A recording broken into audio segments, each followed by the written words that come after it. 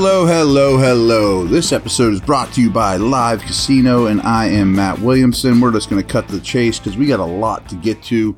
Folks, football season is here, and Live Casino is where FanDuel Sportsbook, America's #1 sports betting app, comes to life. Step up and place your bets at our self-service kiosk or with a sportsbook representative. Then cheer on your team and catch every heart-pounding moment of action on our huge 40-foot video wall. Bet, watch, and win at Live Casino Pittsburgh, Route 30 at the Westmoreland Mall. Gambling problem? Call 1-800-GAMBLER. When Baltimore has the ball, it's stat time. Matt Stats, here we go. The Ravens rank 10th in EPA per play, 17th per dropback, 2nd in rushing EPA. Not surprising. Their offense generates 2.44 points per drive, still 5th best in the league. However, last week was the Ravens' lowest point production of the season.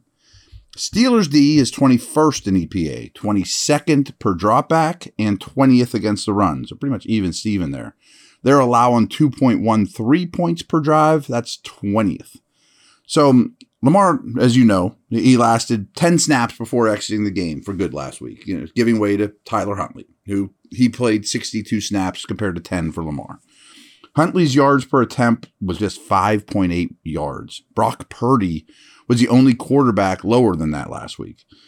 Last year, Huntley was also at 5.8, 39th of 42 possible passers. So in Huntley's 5 games he appeared in last year, he turned the ball over 7 times and took 18 sacks.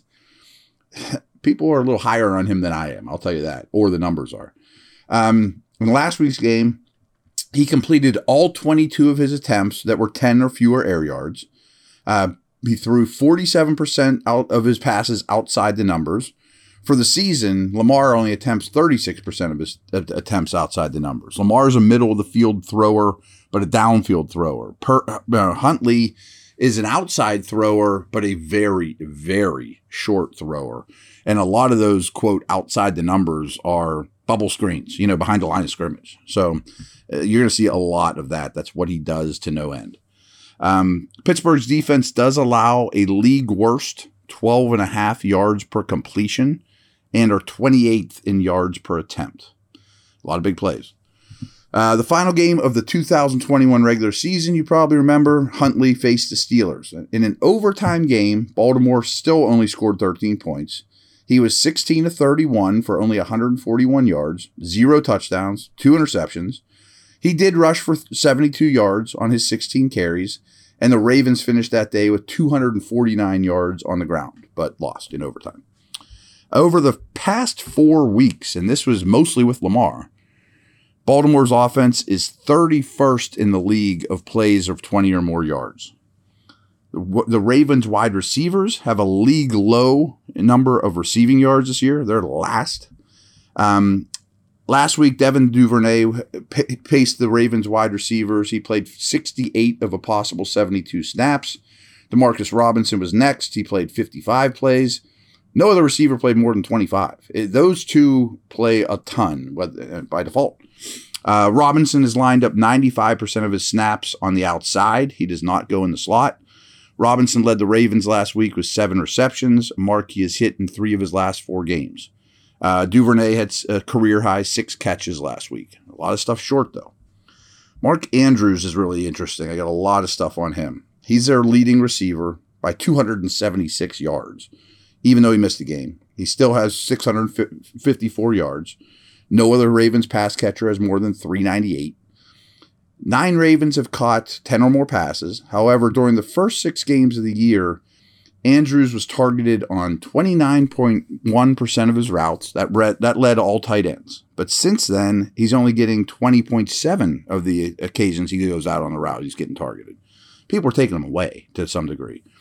During those first 6 games, Andrews averaged 6.5 receptions, 75 yards, and had 5 touchdowns. Since then, he's averaged 3.4 receptions, 39 yards, and hasn't caught a touchdown. First 6 games were great. Since then, he's been pretty ordinary. Andrews is still currently second amongst all tight ends in receiving yards, catches, and touchdowns. His last game against the Steelers, he had 8 catches for 85 yards. In Andrews' 4 games with Huntley as a starter last year, he caught 32 for 363, 2 touchdowns on 44 targets. He goes after Andrews a lot.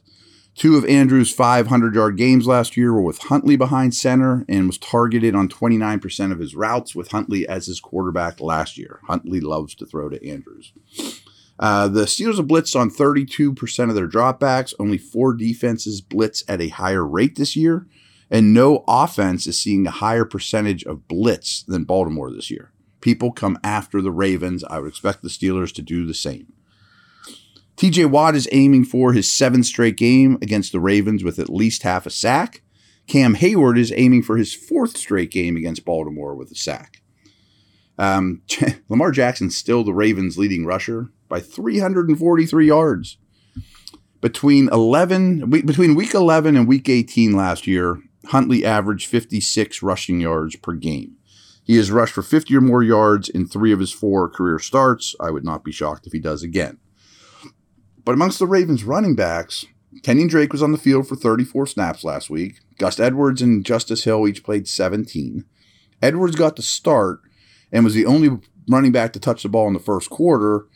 And then over the course of the game, they went to Drake. Because Edwards was bad. Drake played a possible of 23 of 43 early down snaps. The previous week, Edwards got 16 carries, while the rest of the Baltimore running backs had 3 total. So they're really searching, and none of them have been the answer, is the bottom line there. The Steelers' 4.1 rushing yards allowed is better than all but 4 teams in the NFL right now. Stopping the run. Huge key to this, of course. Only the Patriots offense has begun their drives with better average starting field position than Baltimore this year. Meanwhile, only the Rams and Brown defenses have begun their drives with worse average starting field position than Pittsburgh. It's going to be a close game, special teams, field position, all that stuff's going to be huge. Last week, Devin Bush played 87% of the snaps, but he was on the field in 3rd and 4th down situations only 55% of the time. Robert Spillane only played 24% of the total snaps, but he was used on 73% of the 3rd and 4th down situations. Even with Minka playing every snap and Terrell Edmonds playing 93% of the snaps last week, Damani KZ still saw the field for 43% of the snaps against Atlanta, and I assume that'll be similar to this one as well, maybe even more. The Ravens run 62.8 offensive plays per game. That's 18th most in the NFL. I mentioned that because this is down drastically from last year. Last year, they ran almost 70 plays per game, which was far and away the most in the league. This year, they're right league average. Last little nugget here. I know I'm rapid firing you like crazy. Baltimore is the only team in the league to score 20 or more points in every one of their road games this year. I don't know if they'll get there in this one or not. All right, I'm going to be back in a moment, and we're going to do a couple keys to the game as we always finish the week off.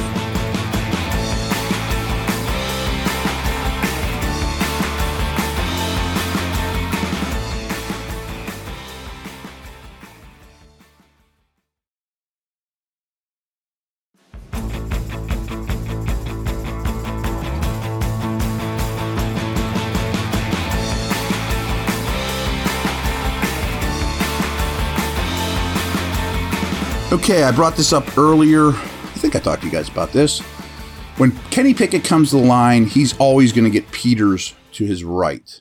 I'm just curious, what receiver do the Steelers choose to line up against Peters? Do they want a physical matchup, Pickens versus Peters, or do they want to route run him to death? I think either would make sense, but I'm just curious how they think this through. Lately, they've been searching for a slot receiver or a slot corner, and they've actually used the first-round pick, Hamilton, the big safety, as a slot player quite a bit. He's immensely talented, but he's 6'4", 215 pounds. That'd be great against Chase Claypool, and I'm sure he'll do a lot of his work against Freiermuth, who's lining up more and more in the slot now too. But what if you try to out-quick him with a Sims or something along those lines out of the slot? It's just something to consider. I do think the Steelers will stick with the run. But as I told you yesterday, teams are running a very small percentage against the Ravens because they're so good at defending it. But if this game is mucked up and is low scoring as I think, I think the Steelers will be happy punting and 3 and out and hope that the dam breaks with the run game in the fourth quarter. But no matter what, Kenny's going to have to make some throws. I mean, to win this game, it's not just 3 and out Najee time and time again. I mean, I don't believe that. And I also think that the Steelers' pass protection will be challenged. I mean, it's a good unit. They have a good pass rush collectively. They'll throw some exotic blitzes at you. They'll challenge you mentally in terms of protection schemes. So I think that's a big key as well, because there's going to be, I think, a lot of 3rd and 7s, 3rds and 8s on both sides of the ball, to be honest with you. When Baltimore has the ball, we just talked through a lot of stats, obviously. But I do think, and I mentioned KZ's usage, I think you'll see a lot of KZ as the deep middle defender and a lot of bodies near the line of scrimmage, including Minka, who I'm real excited to watch the All-22. I wonder if Minka plays a lot of man versus Andrews. I think that's a great way to defend Andrews, who is heavily targeted, as I told you, is still a really good player, but his stats are down. If I can put Minka just following him around, I think that's a really good situation for the Steelers. And frankly, you want Huntley to throw. I mean, he's not particularly good at it. You want to dare him to throw the ball down the field, even if that results in a big play or a missed tackle. I mean, you got to live with those things once in a while. But you want this guy to throw down the field because he's not good at it. Last nugget is special teams. As always, Baltimore is elite in special teams. DVOA from Football Outsiders, they are number 1. They're always like in the top 3. Harbaugh's whole career. It's amazing. And part of the reason, of course, is Justin Tucker. You hate to say it. I don't know if Boz is playing yet or not. I'm guessing he is, but I don't know that yet. But in what I expect to be a very, very low-scoring game, maybe first one to 17 wins, you hate the Tucker factor from the Steelers' perspective. I mean, he's just unbelievably good, the best kicker of all time, and it's not even close, and he's not slowing down even a little. So there you have it. Crammed a lot into a short little stretch here. Sorry to blow your doors off in that first segment with stat after stat. Maybe rewind a little, soak some of those in. I think there's a lot to learn about that matchup from what I laid out there. And as usual, Sunday evening, I will recap it. See ya.